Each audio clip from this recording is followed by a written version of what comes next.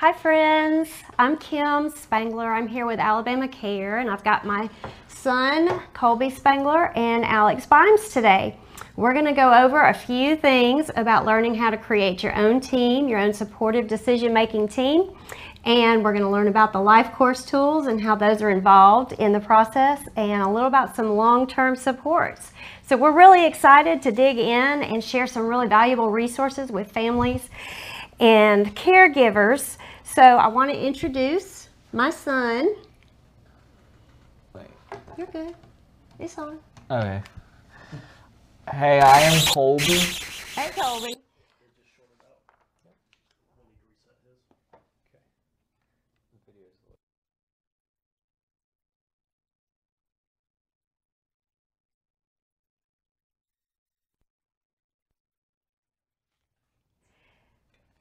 So we're back, and we're excited to share with you a little bit more in depth about how we have created Colby's Dream Team and what that process looks like. So we're going to jump right in, and I hope you're able to take away some valuable information, some good insight to this new approach. It's relatively new, called Team Agreements, and what that looks like. In my opinion, it's a much more natural and organic way of providing support for your loved one who may have an intellectual or developmental disability, and helps them to kind of live as an independent and productive life as possible. So I'm going to let Colby share a little bit about what his life has been like leading up to the creation of his dream team and what it's like now. And so take it away, Mr. Colby. I am in college at University of Alabama now. I am having fun and working hard. I am here to learn how to get in deep a good job. Yep. And how to live on my own one day. I want to be more independent, and I don't want to live with my parents every day. I have a talent and abilities that I can make a difference, and I want to share those gifts with everyone. Being a student at University of Alabama is like a dream come true for me. I have this race, but it have not always been easy. That's right. You love where you are now, and you love what you're doing, but it hasn't always been easy. That's very true. When you were in band in high school, and you realized that all of your friends in band were planning to go to college after high school, I remember the night real clearly that we went to watch that end of the year band performance. And at that performance, when it was over, all of the seniors, remember, stood up on the stage and kind of announced where they were going to college. And you were only a freshman. That was your first year in band. And so the freshmen and the underclassmen were all sitting back with their parents listening to the seniors announce. And what was one of those, what I would call a defining moment in your life? You turned and you looked at me and you said, "Mom, when am I going to go? Where am I going to go to college? When am I going to college?" So that was impressive to me, because you weren't asking if you were going to go to college, you were asking when, right? So as I'm listening to you and watching all of your friends announce where they're going, and you're asking me, where am I going? That was one of those defining moments in your life. And I'm so glad that you asked it that way, because you kind of took some things off the table that we had been considering. And I just kind of followed your lead, and we started doing what everybody who starts looking into college and life after high school does. And we started touring colleges. Remember that? So we went and we looked at all these different colleges, Vanderbilt, Mississippi State, Clemson, University of South Alabama in Mobile. All of these different colleges had Think College programs. We weren't really sure how we were going to make that work. It really wasn't an expense we had planned on in your life.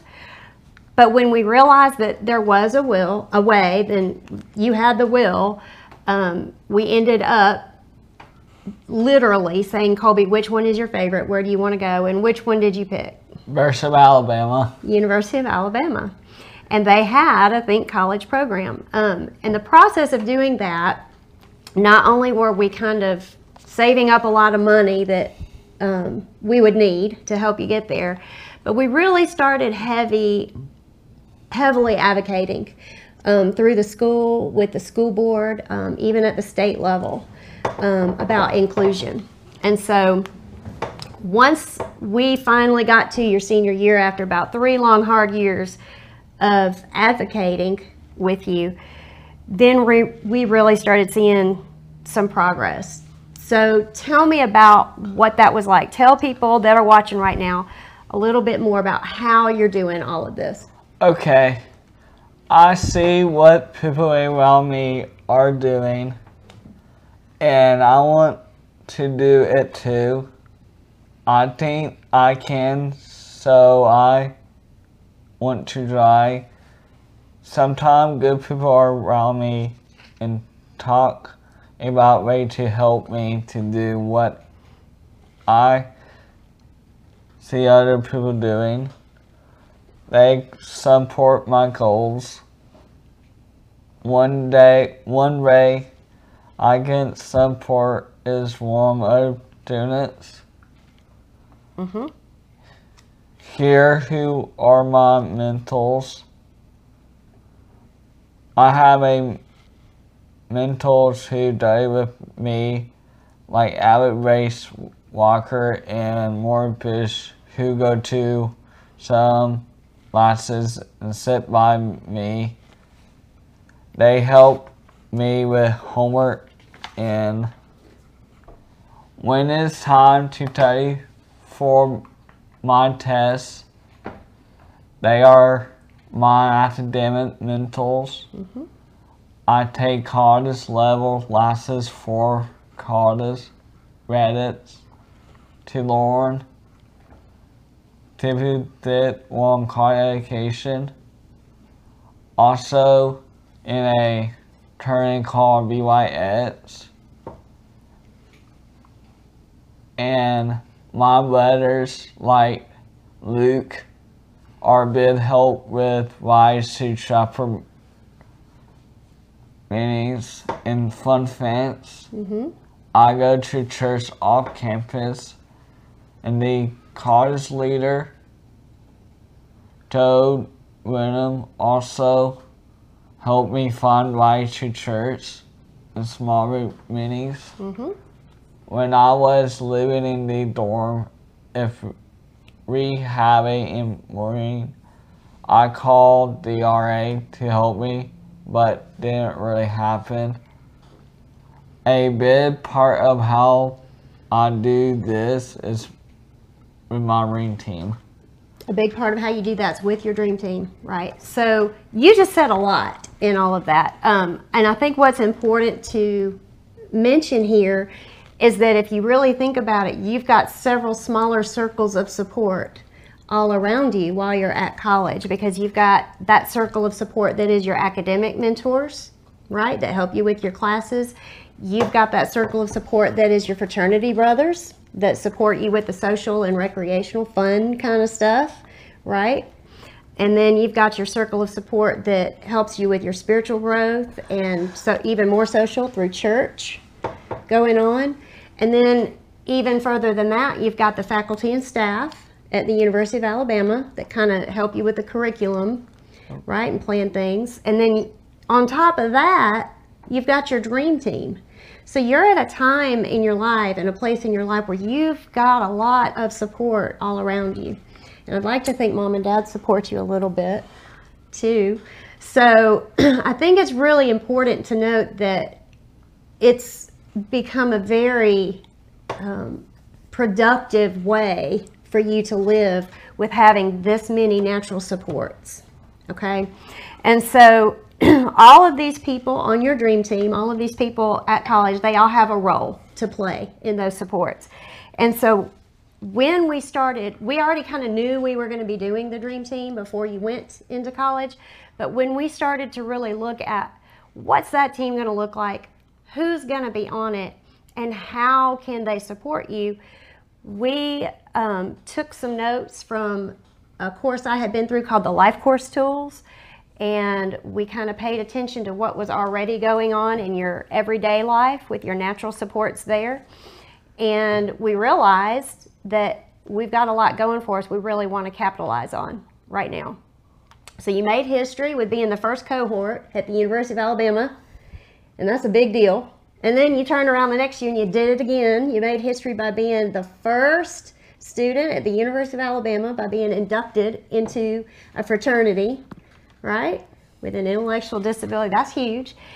And what was really impressive to me is that last year during COVID, you had a job that you brought with you to the University of Alabama. You had already secured it at home, and you worked at Publix throughout COVID as an essential worker while you were managing your studies at school and making history.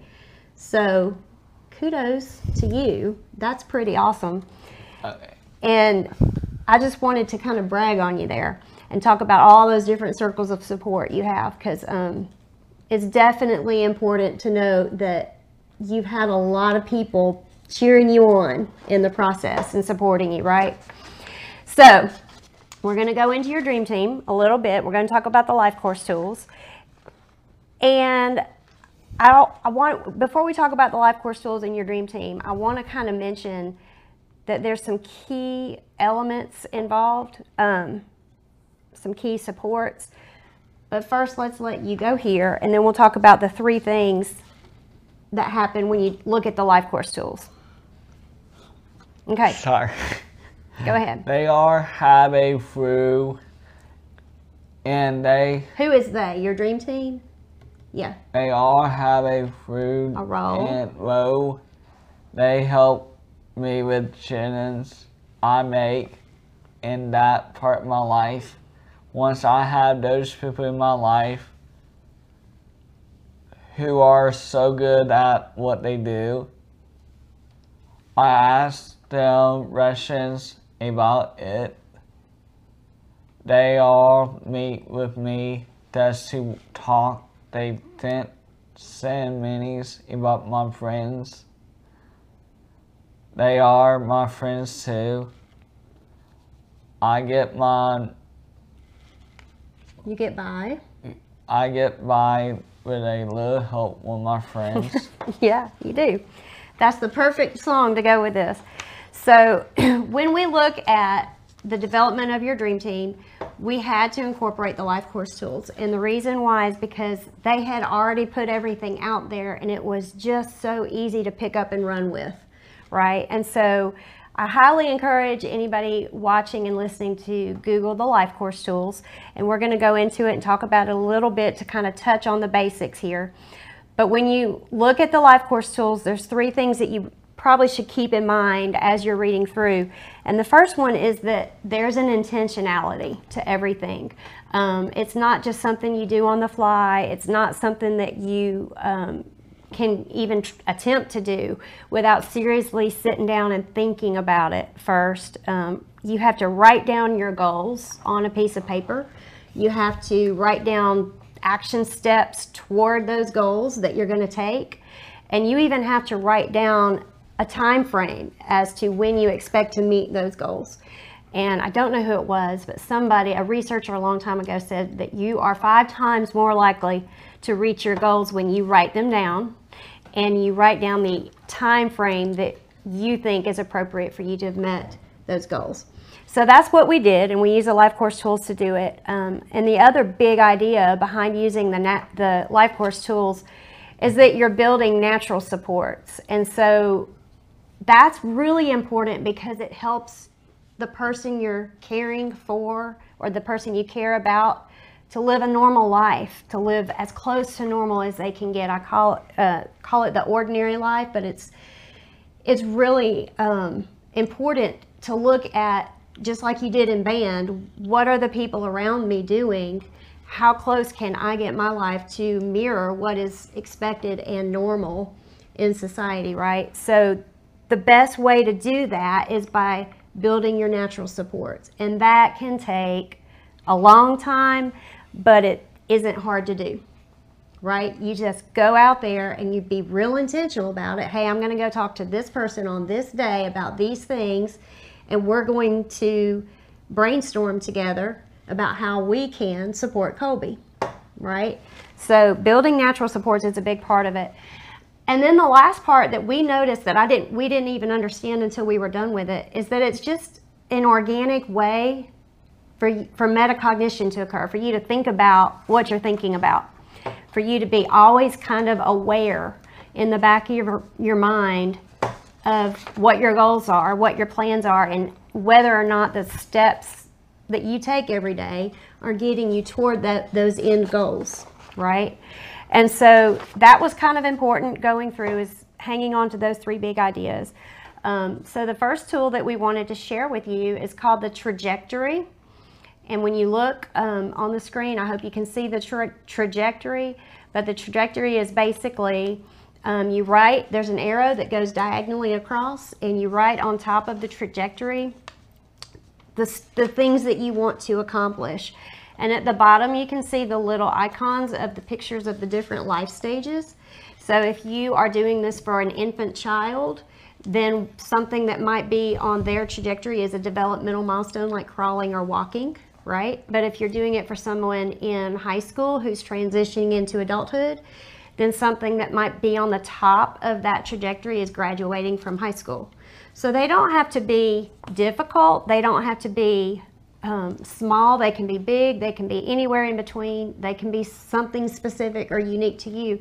But you try to write down the things that are goals to you in that age and stage, wherever you are, right? And then underneath the arrow, at the bottom of the arrow, you become real intentional about writing down the things you don't want to happen, right? So I remember when we did your trajectory, we wrote at the bottom of that arrow, Colby does not want to sit at home after high school. Colby does not want to be in a day program after high school, because you had already told us, I want to go to college, right? So that was one of the things we did not want to happen. And I think that's important, because when you have the ideas of what you want, that's great. But if you're not really clear on what you don't want, you may not even realize from the day-to-day that those steps are leading you toward what you don't want, unless you've labeled them and identified them, right? So another thing might be for somebody with medical concerns. We don't want to be in the hospital. So what are the small things? What kind of diet are we going to have? What kind of medication do we need to keep us out of the hospital, if that's something that you don't want? So that's an easy tool to use. And then the next one would be looking at the relationship mapping. So if you take a close look at the relationship mapping, all that does is kind of show you that there's some reciprocal roles involved, that you have a lot to contribute to the people who support you, and they have a lot to contribute to you. And that the main reason for that is so that we can kind of integrate those supports throughout your life, because we don't want to have to make sure that all your supports are coming from paid supports or a service provider. Sometimes when that happens with service providers, it may unintentionally cause a barrier to occur between the person who needs the support and the family and the community, if that's the only kind of support they're getting. So while paid supports and provider services are important, and that might be part of something somebody needs, it doesn't necessarily have to be all of what they have, because you can go out into the community, whether it's your family or church or neighbors or friends, and develop more natural supports, right? And so those relationships become really important. And then you start listing who are the people who care for you and who are the people who care about you, and talking about those differences. And you see the people that are really close to you, and you see people you kind of just know, but you talk to every now and then you see the people that are just associates, that maybe it's somebody, for you it was people that you work with at Publix, right? Yeah. And so there's all of these different dynamics and levels involved, and it becomes real important for you to kind of label and identify those roles, and then you can kind of lay it out on a chart through the Life Course tools so that you have names and you have roles and you see where they contribute to you, and you see how you contribute to them. And that's really important going forward, so that you can talk about the actual kind of supports that you can give.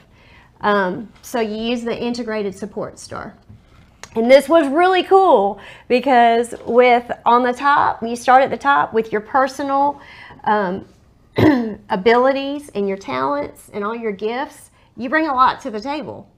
And to have somebody sit down and write down what they contribute is fun. That's a lot of fun to do because you'll come up with things you hadn't even thought of before if you really put your mind to it. And then you talk about the relationships and you list all the relationships that you have because you just did that, right? And then you go down and you talk about the eligibility specific kind of supports, your paid supports, the supports you can get from providers or services like government assistance, right? Everybody has those. Everybody qualifies for some kind of support somehow. And then you go around and you look at your community. What's out there? Where do you live? What kind of community networks are involved? Where can you connect with other people in a consistent way, right? Proximity and consistency, we talked about that. And what does that look like? So there's supports in everybody's community, somewhere, somehow. You just got to think about what they are and where to get them. That might be YMCA, that might be a para program, that might be the guy you know at the bank. I mean, it just varies from one community to the next. And nowadays, we've advanced to the point where technology has become its own kind of support.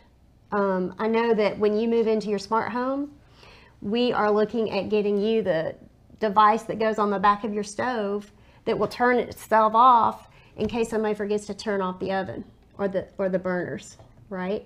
So you use your phone, your iPhone, you use your iPad, right?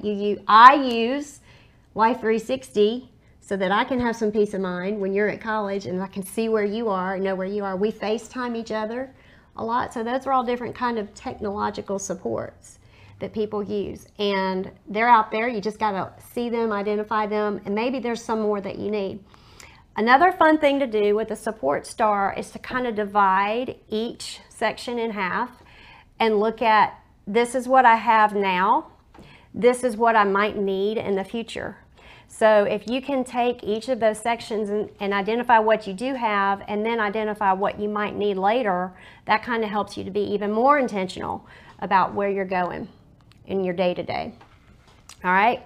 And then last but not least, we looked at the life domains. And so the life domains were really important because with all of the research that happened, everybody started to notice these were the things that everybody uses supports in every day in some way. So the first one with the little picture of the sunshine, the yellow one, everything's color coded too in the Life Course tool. So that makes it easy to use. But the sunshine picture with the calendar, that's your daily life. And we kind of created that with employment for you. But so we had to identify what are the things that you might need support with in your daily life and your employment. And then the other domain was living.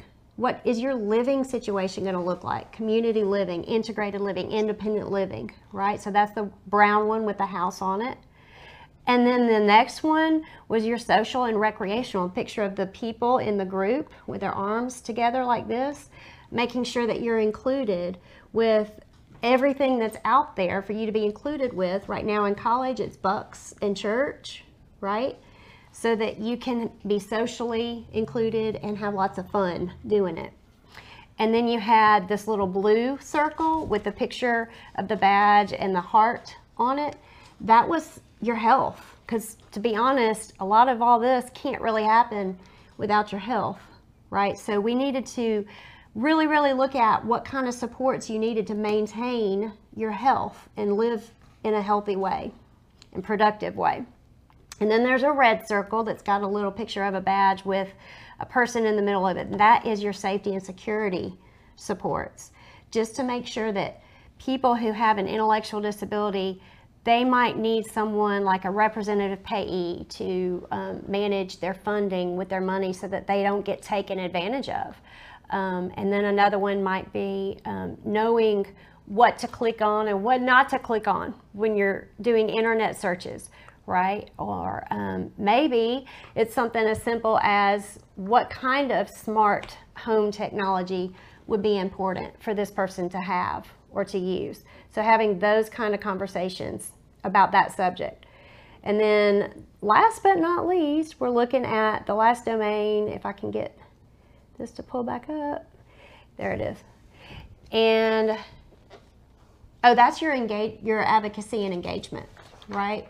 Because a lot of things we are still learning don't just happen on their own. You really, really have to speak up and self-advocate for yourself, because a lot of people, while they may have the best of intentions, don't necessarily know that you might need a certain kind of support.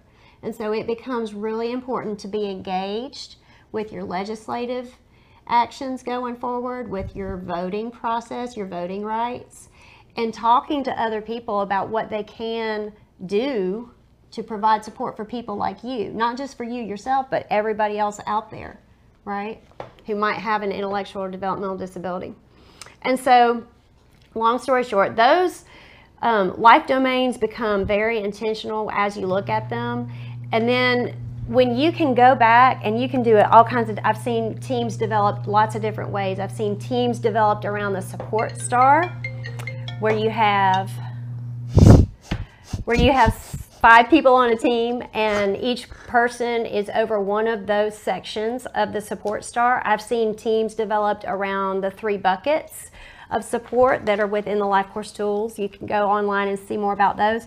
What we chose to do was develop your team around those life domains, because as we were looking at your level of functionality and what you wanted to do, we saw it as a really good way to fit the people that we already knew, because they were good at certain things. So let's kind of talk about that and go through your team members one at a time. All right, so we finished the Life Course Tools activities. We started making your dream team. We put it together.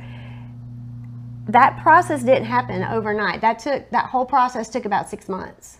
It wasn't a quick fix. We didn't just say, okay, we want you to do this and you do that. It took about 3 months for us to determine who we wanted to be on your team. Lots of conversations about how you knew these people, how you felt about these people, and if you wanted them to be on your team, right?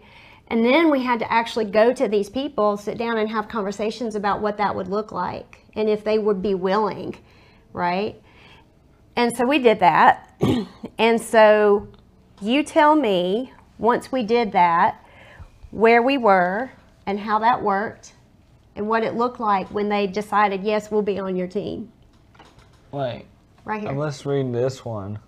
I know, but Mom already did that. I'm going through it faster than I should have, sorry. Okay. I meet them for lunch at restaurant that is close to where I live. I try my scooter there and read my Marine Team binder. Read talk about the fractions list in the chicken making tool warm itch command. They asked me the questions and I answered them. Reboot a chat mark next to my answers. Most of my answers show them I can for myself, but there still a few answers I say I may need support with. When I re-talk about my goals and my next steps, and I show them my new contributions page. It helped them think about all the things I am good at doing. I asked them if they need me to help them with anything.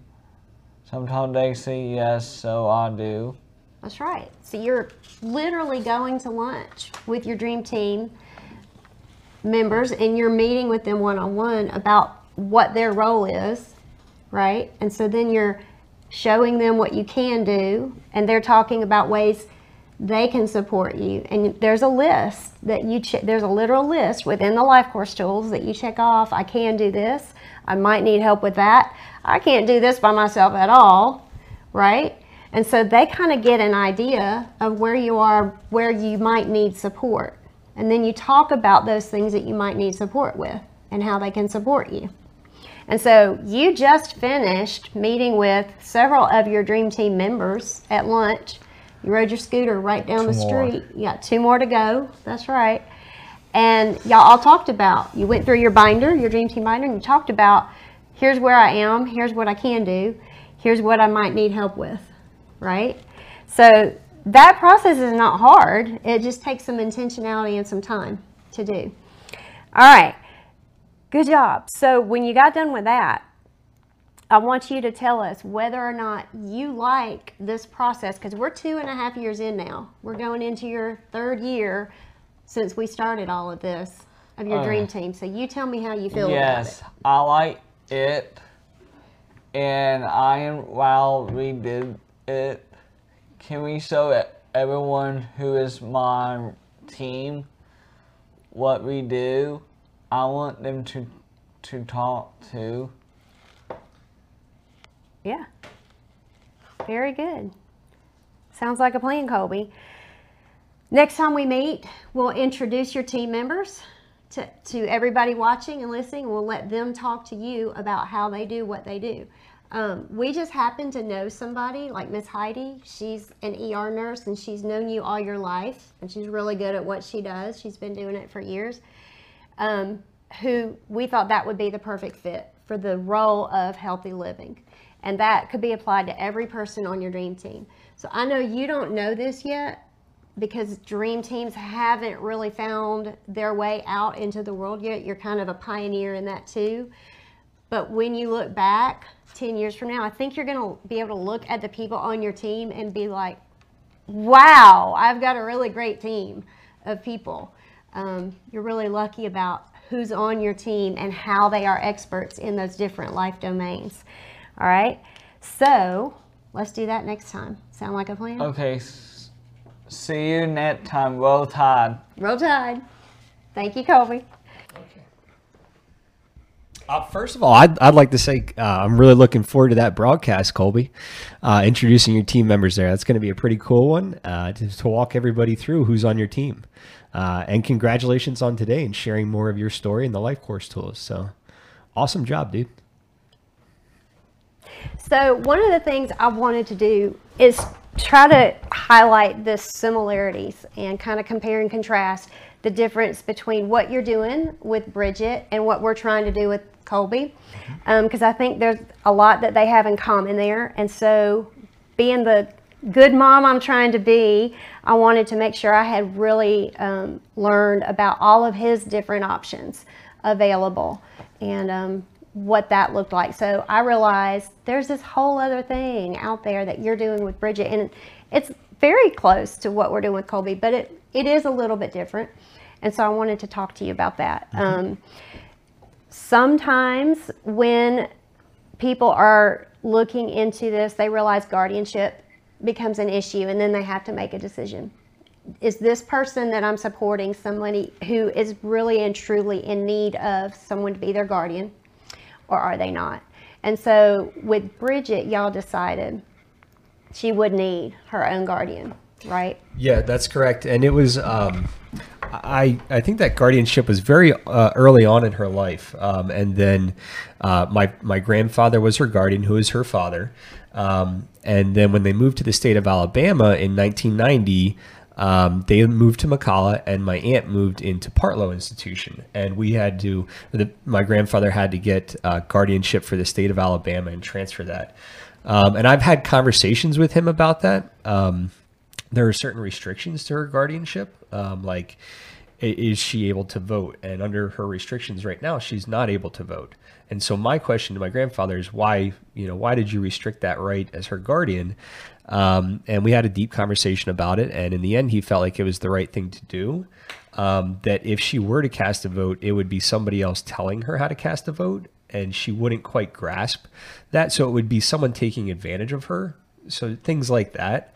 And then, me coming here in 2016 and training under my grandfather and having these conversations with him, he asked me and I agreed to continue on the current guardianship that he had. And basically he wanted me to continue doing exactly what he was doing there. And I agreed that we would keep it consistent for her. So yes, there's guardianship that her father had, and he passed away a few years ago in 2018. And I asked the courts for guardianship at that point, and they transferred guardianship to me. Tell me a little bit about that. What did that look like when you actually went into the courtroom? So we worked with Carney Dye Associates, who we have on the broadcast quite frequently. And I said, hey, I've never been through this before. I have the letters of guardianship that were originally given to my grandfather by the state of Alabama and the judges, the probate. And that was actually through Tuscaloosa County because of Partlow being in Tuscaloosa County. So we have this documentation and we are looking to get the guardianship transferred, and they kind of walked me through it. And I think I met with them for maybe a couple hours, more over the phone, and they did all of the paperwork. The judge saw it and he said, we already had guardianship established. Right. We already have somebody in the family that's, willing to take that over. And so it was a pretty easy transfer of guardianship for her, to make sure it stayed there. So that was just one day in court. Right. I don't know how long it took them, but it was probably like one day in court for them. Okay. But from my perspective, they've been very good. A lot of conversations over the phone and just kind of emails back and forth. Right. So from what I understand, it was your grandfather that wanted to set things up for Bridget this way, right? And so you mentioned that you had kind of come along and trained with him. Tell us a little bit about what that looked like, how you were learning about Bridget, and then Bridget's life from that point on. So I came to the state in November 2016 and started training with my grandfather. And what that really means is, I would come down during the summers and every year, and I would visit my grandparents, and my Aunt Bridget would come back to the house and we'd have like dinners together, spend time together. But I didn't really, I'm 34 now, she's 57. So what's that, 23 years right there? So we had a little bit of a gap there. And I didn't really get to know her very well. Like I knew she was my aunt, my family member coming down for just a week. So part of my first onboarding in helping, continue her long-term care was to spend a lot of time with her, being over at her place all day, all night, seeing exactly how she lives, going on community outings. So just really spending a lot of time with her. That was the first thing. You were just intentional about observing, it sounds like. Yeah, and having her get to know me. So if I'm supposed to be the person that's going to replace her father in that role in her life, she's got to be able to trust me. So I want her to make sure that I'm a trustworthy person, that whenever she's in my company, good things are going to happen. So I wanted to establish that relationship early, and that meant spending a lot of time with her. Whether that, there are certain things throughout her day where she really has to have somebody that's reliable with her, because she feels uneasy. One of those things are when she's transferring from like the car to a wheelchair. Now, during that time, it's very hard for her to support herself. She relies a lot on somebody to be there. So when I first came here, I was recognizing those situations where she's a little uncomfortable and seeing and me stepping in and supporting her during that, just to make that physical, emotional connection that she knows I'm around. I can be, counted on. So trying to create that from the start and spending a lot of time with her.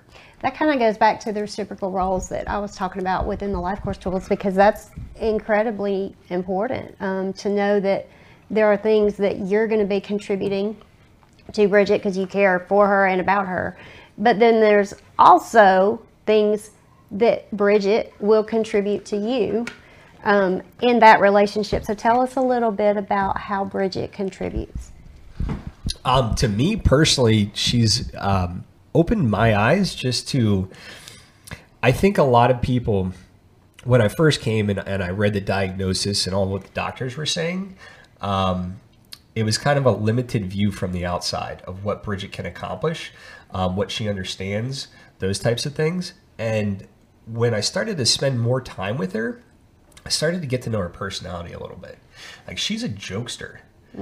You know, there are times when I've been at the house and I'll walk out the back deck, and her favorite place in the house is to sit in her chair. Nobody else sits in the chair, but it's kind of by the back door. And I'll walk on the back door. Maybe I'll be looking at the flowers or just checking out the backyard to make sure it's up to par. And I'll turn around, come back inside the house, and the door is locked. So she's totally turned around in her chair, locked me out. I'll look through the window, and she is just bawling laughing.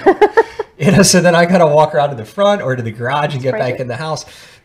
So it really opened my eyes to like who Bridget is and what she's capable of. And then kind of got mad at the doctors a little bit, you know? And so that was always one of the first things whenever she meets new people. You know, one of the first things I'm out is she's smart. She knows what you're saying.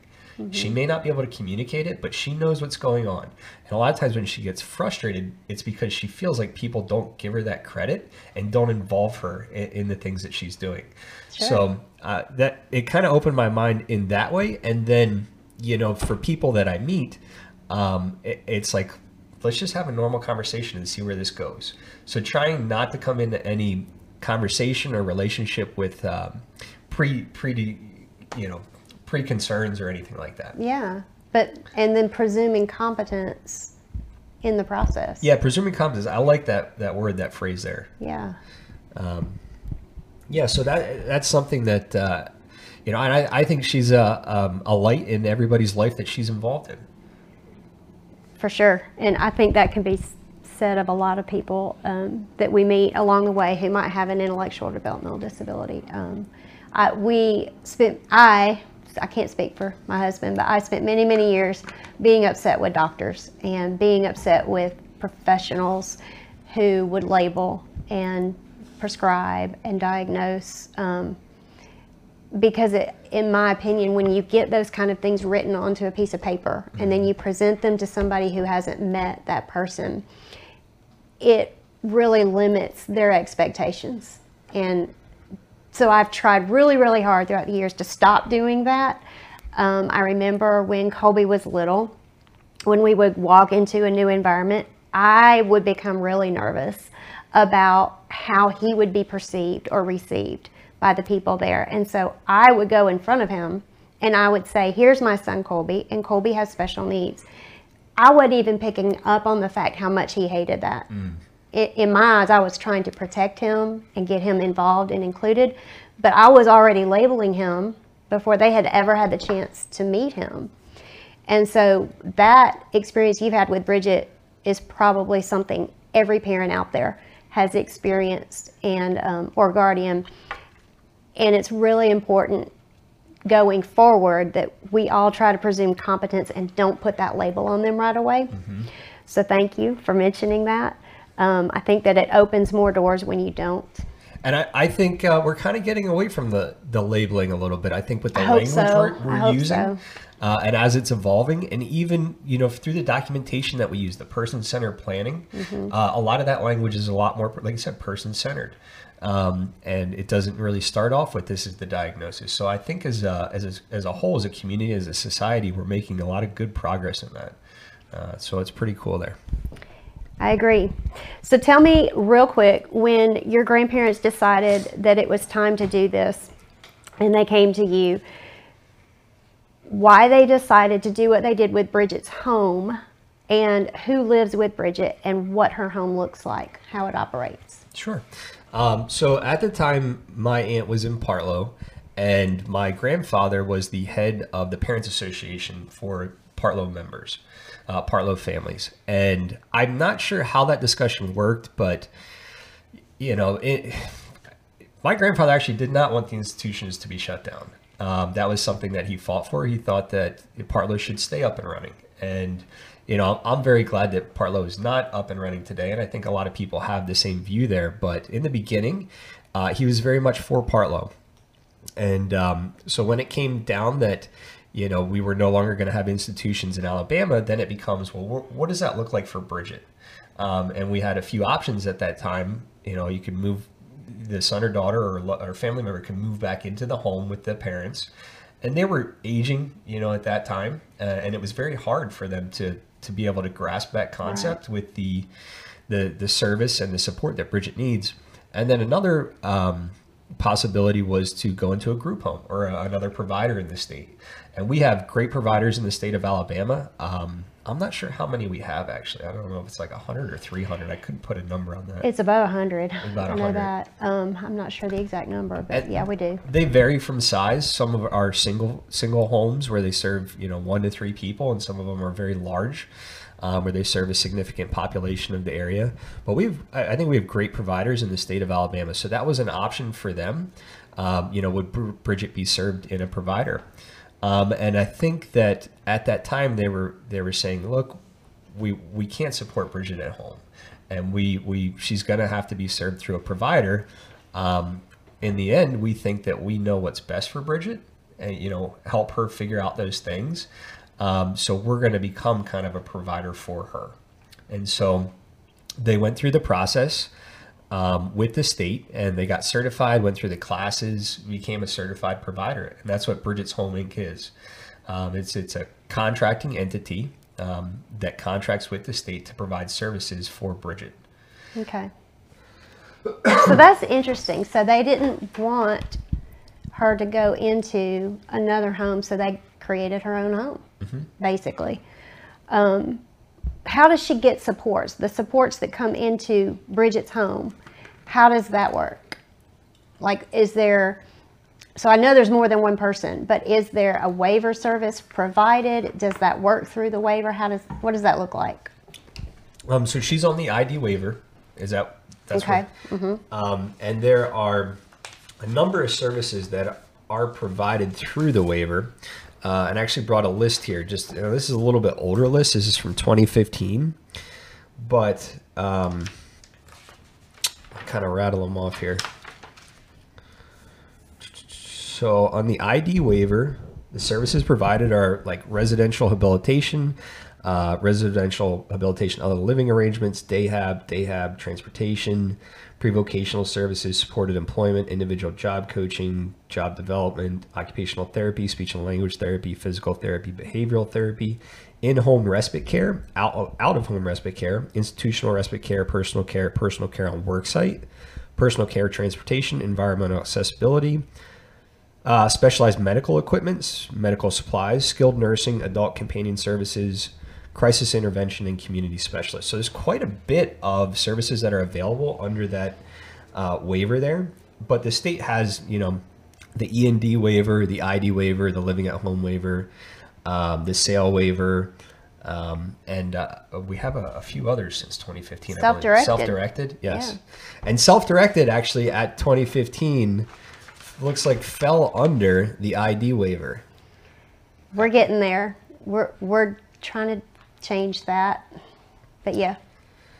So these are the services, and I think this is really important. You'll see families, or I'll meet families that say, well, my son or my daughter needs these services in order to achieve what they want to in life. And that really comes back to the state's going to say, yes, we agree with you. Your son or daughter, your loved one definitely needs the supports, what they want to achieve in life. And then the state's going to say, but what do they want to do? We need documentation. And that always goes back for us to the person-centered plan. What goals does Bridget have for the next 12 years? How does that look like on the daily and the weekly basis? What does she need to accomplish that? Writing all of that into the plan, and then asking the state, saying, hey, in order to live her best life, these are the waivers that we believe the state should give her, so that we can support her in doing that. I hope that answers somewhat. That makes total sense. So what I want to see is how that translates. I want to try to wrap my head around how that translates in Bridget's day-to-day at her home. So if this is the waiver she's on and these are the services that she's provided, what does it look like in the home? So in the home, we have personal care throughout the day. kind of on and off. And then we go back to in-home habilitation, where she is practicing her goals throughout the day. And we just did our she just did her personal centered planning in the month of June. So she'll start on her new goals in July. But we go back and forth. She goes back and forth between personal care and training inside the home when she's there. And those kind of fall under those two waivers for personal care and in-home habilitation. So we break that up during the day, that she'll be working on her goals, as we all should be, for a certain amount of time during the day, whether that's 2 hours before lunch or something like that. And we can take that documentation and, we have to record all of those goals and how she's doing. But back to the state and say, during this time, she is, working on these goals that relates to in-home habilitation or, Rezola or whatever we're going to call it now. But is that kind of how that breaks down? Or yeah, and so do you do all this by yourself?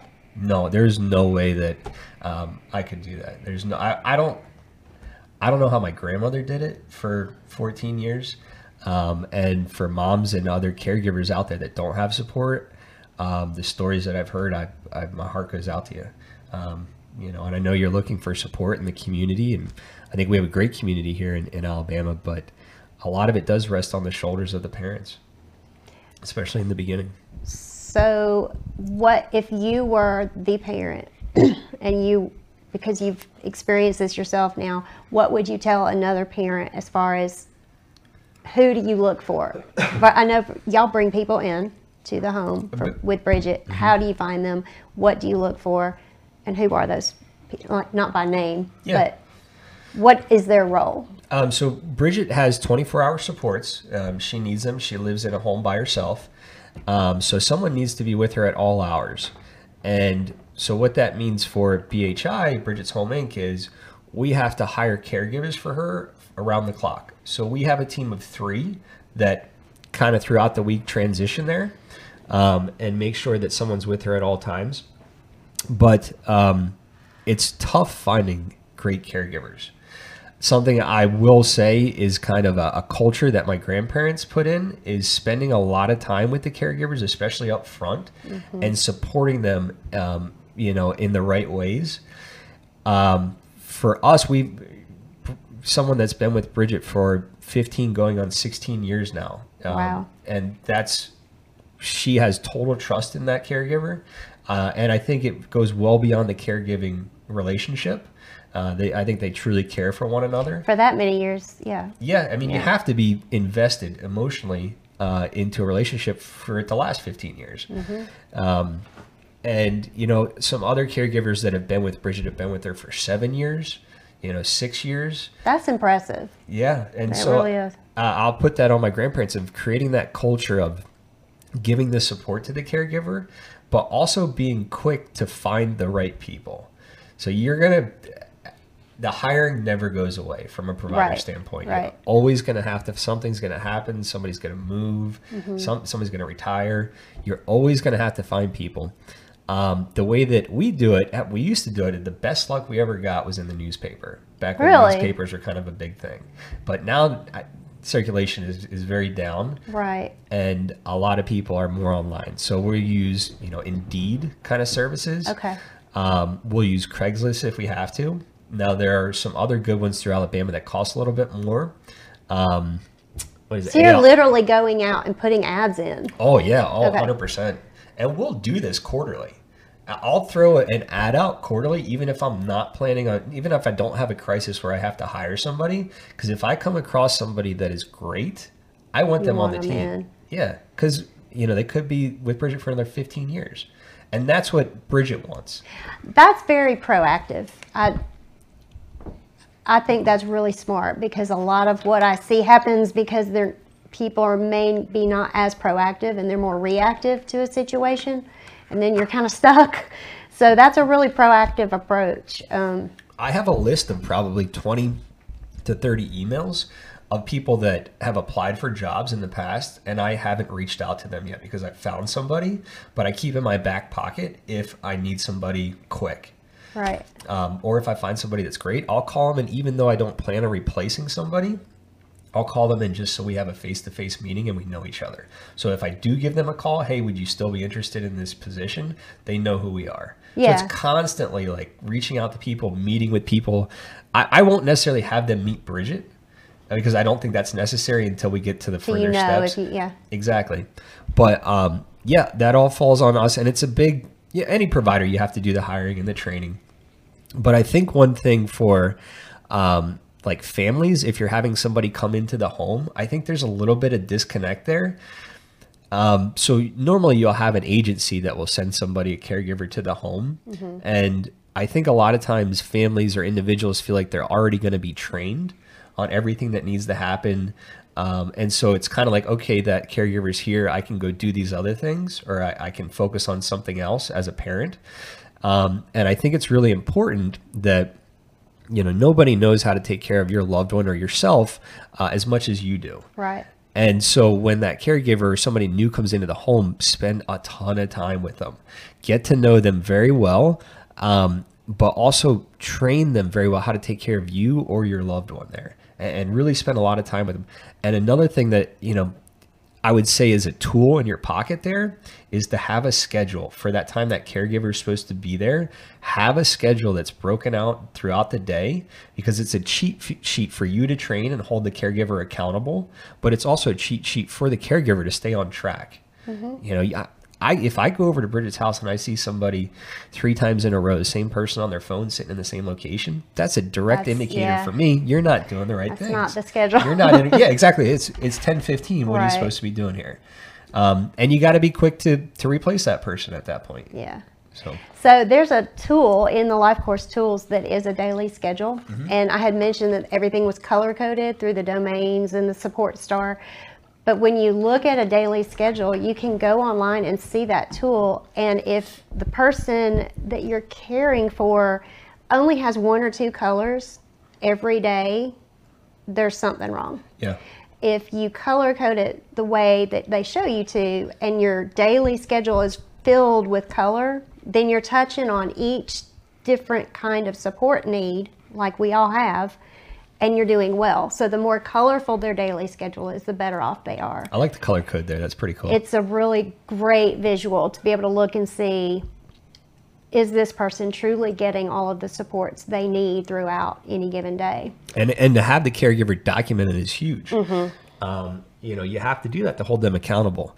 The Life Course tool, it sounds like it's online, so you can go online and just see it. Like, that's awesome. Yeah. So even if you're not there at the physical location, you don't have to check. You can log on your phone anytime during the day and to see how the progress throughout the day is going. Right. Now, we did talk about that a little bit. The digital Stuff. And I know a lot of other providers want the information throughout the day to be written down as it's happening.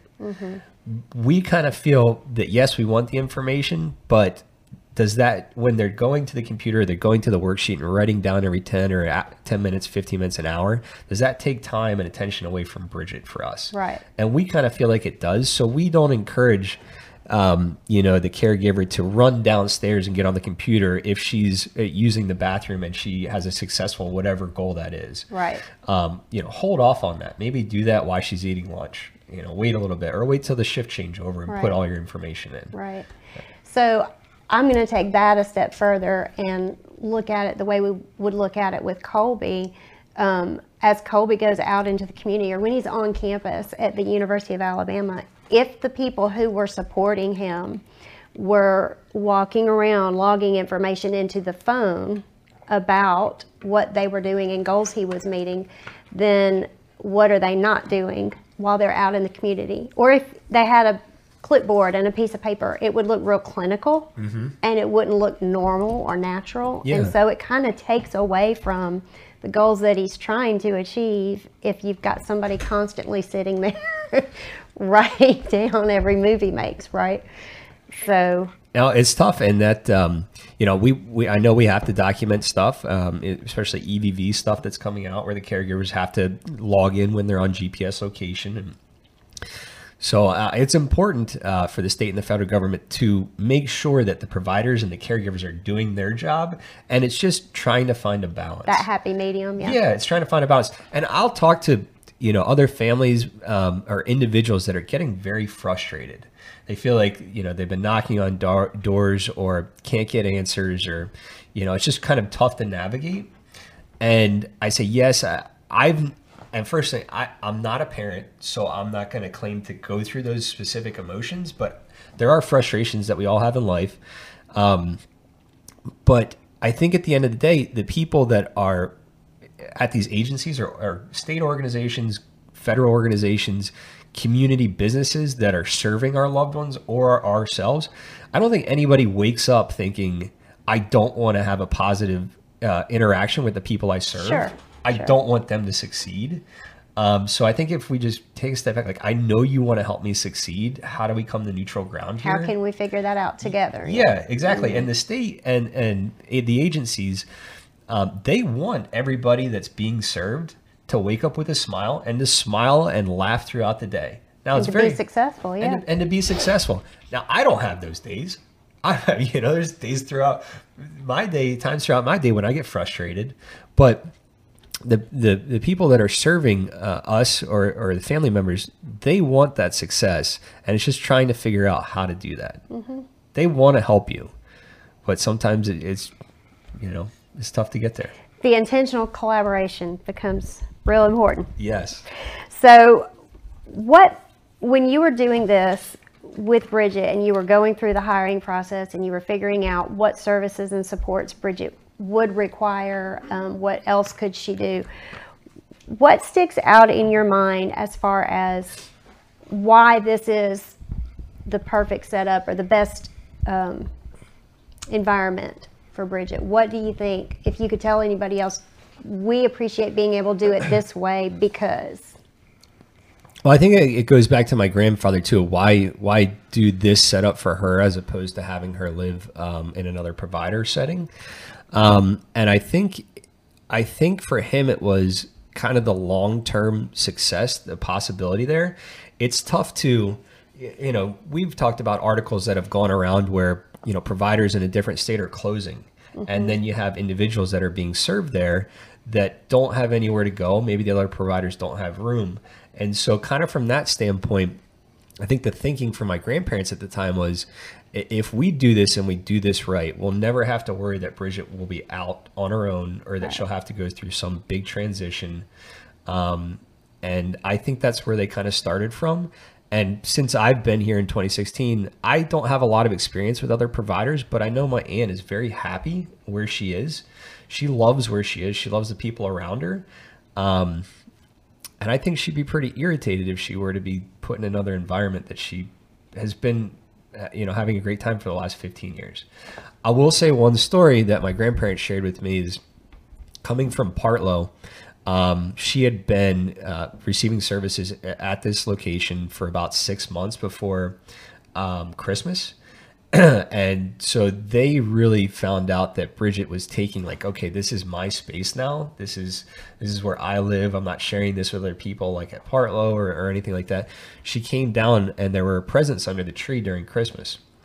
And her first thing was she kind of looked around, at everybody to see if anyone would be like, no, you can't do that.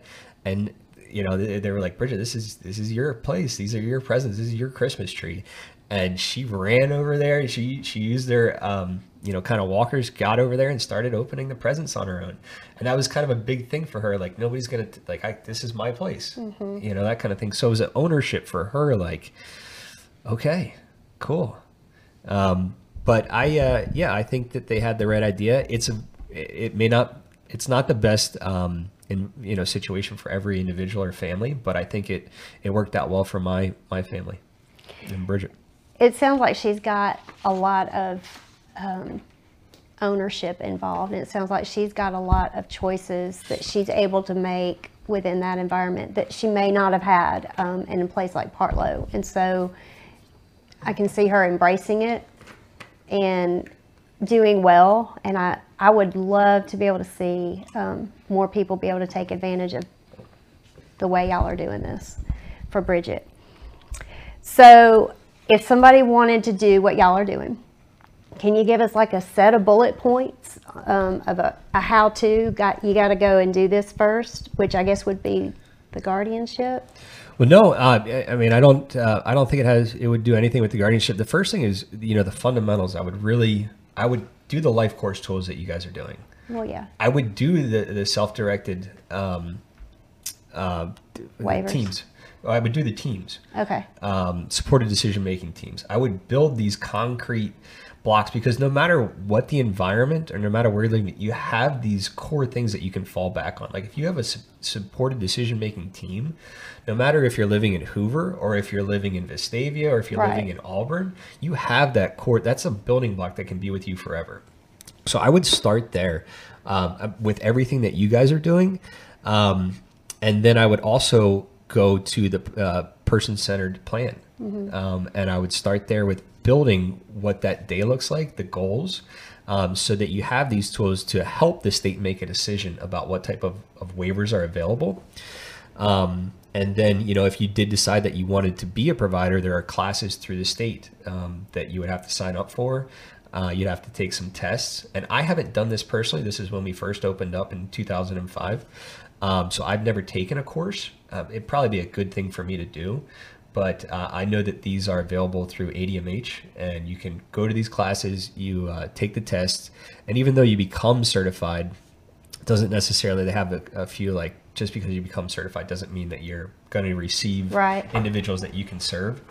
But yeah, that's I would start with the groundwork that you guys are all doing right now, and then I'd go to the person-centered plan. I'd build off of that, and I'd have like a plan to present to the state for it. These are the services we believe will help our loved one live their best life.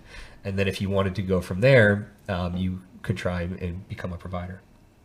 So getting your loved one onto the waiting list for the waiver services, right, would have to be a part of it, I would assume. Yeah, and that's something I kind of skipped over because excuse me, she was already on the waiver exactly when you came in. Yeah, so I didn't have experience getting on the waiver, and I know there is a list.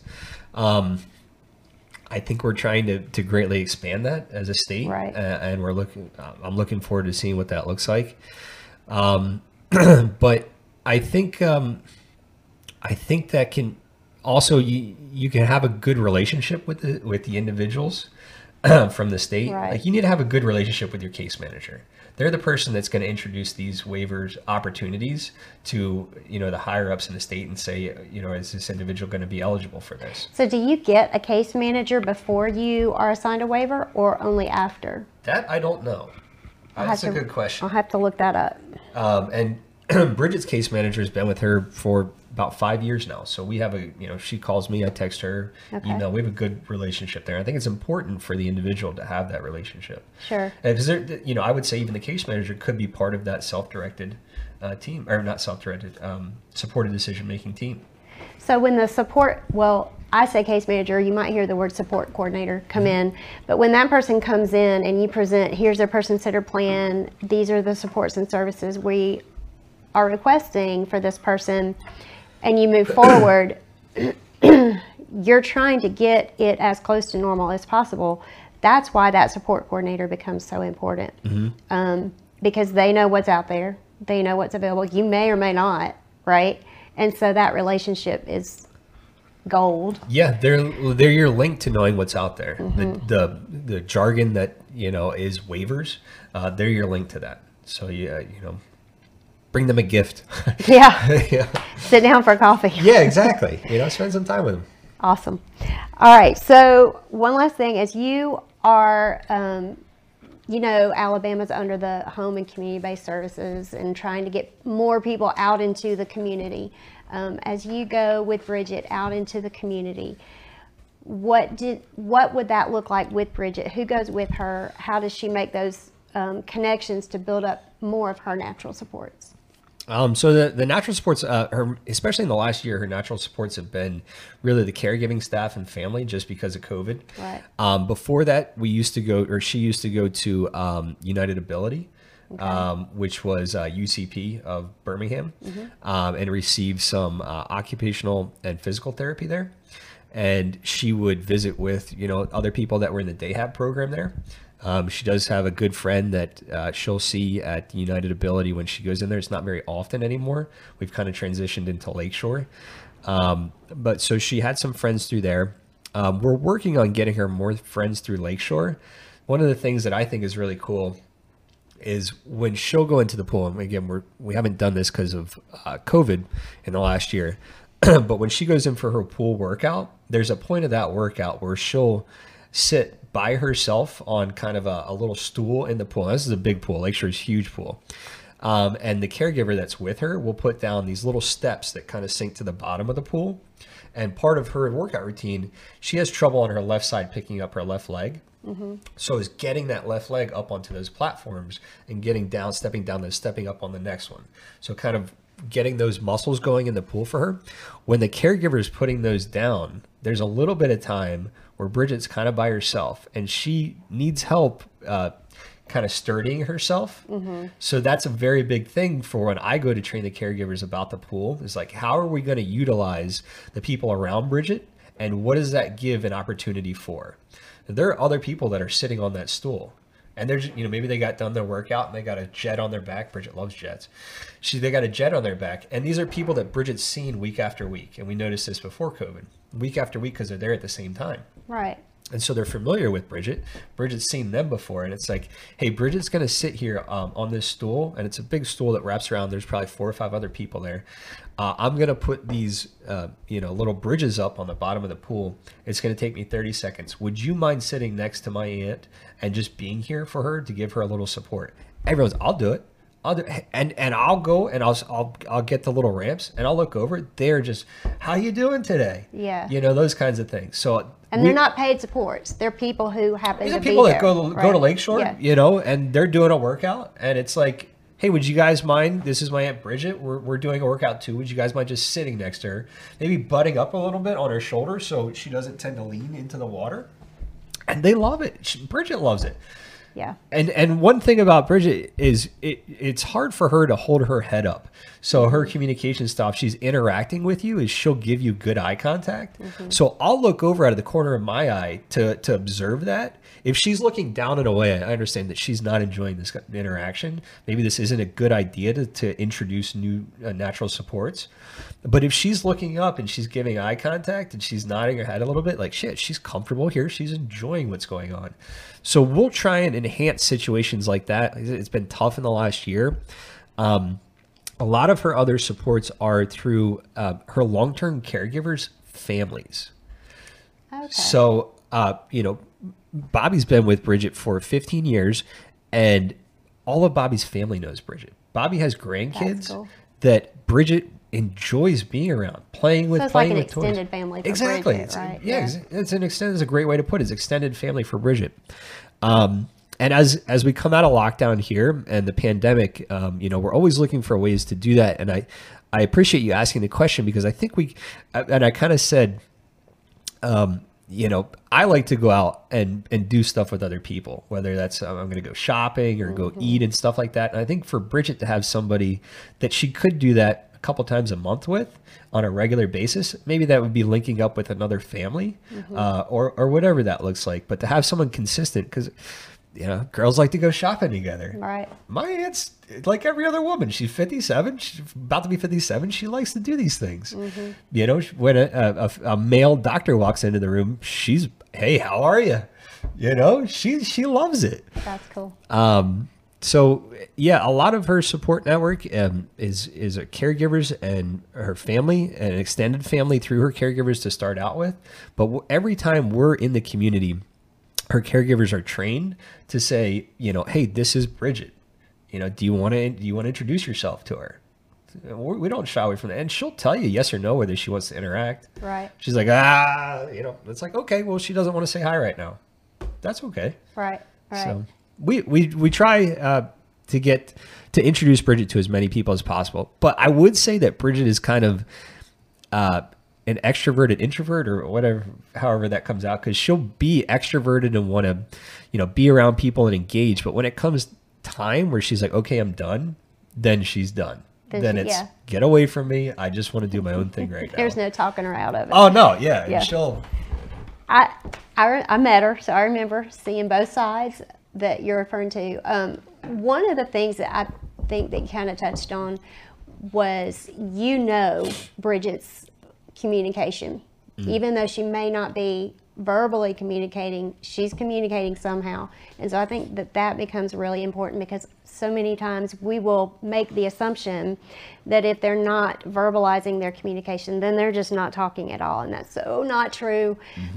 That's so not true. If we can learn how to pick up on what they are communicating, because they are, it's just up to us to try to figure that out.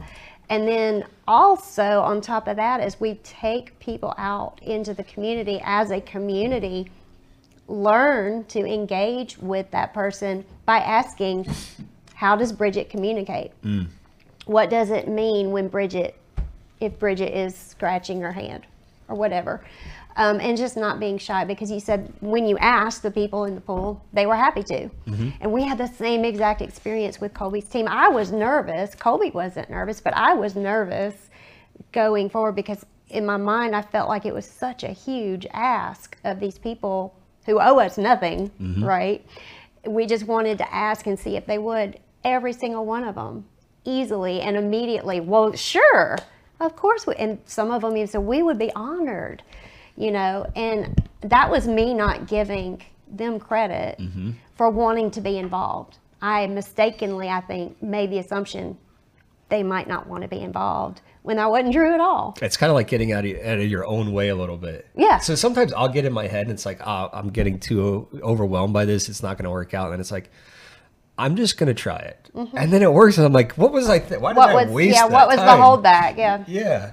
But I like how you said going out in the community. And actually, I know that you've been at the Azable Center before with a group of individuals that are out and about and enjoying the day. And Bridget's been to the Azable Center before as well. Cool. So she'll join Lorenzo Brown. Mr. Brown runs a great program there in Birmingham. I don't know if it's Homewood or Birmingham, but Homewood, yeah. And so we've got some people there today from ARC with him. He runs the Life Skills program and a bunch of other programs there out of the Azable Center. So these opportunities, she really loves being around kids, though, is what we try and do the most.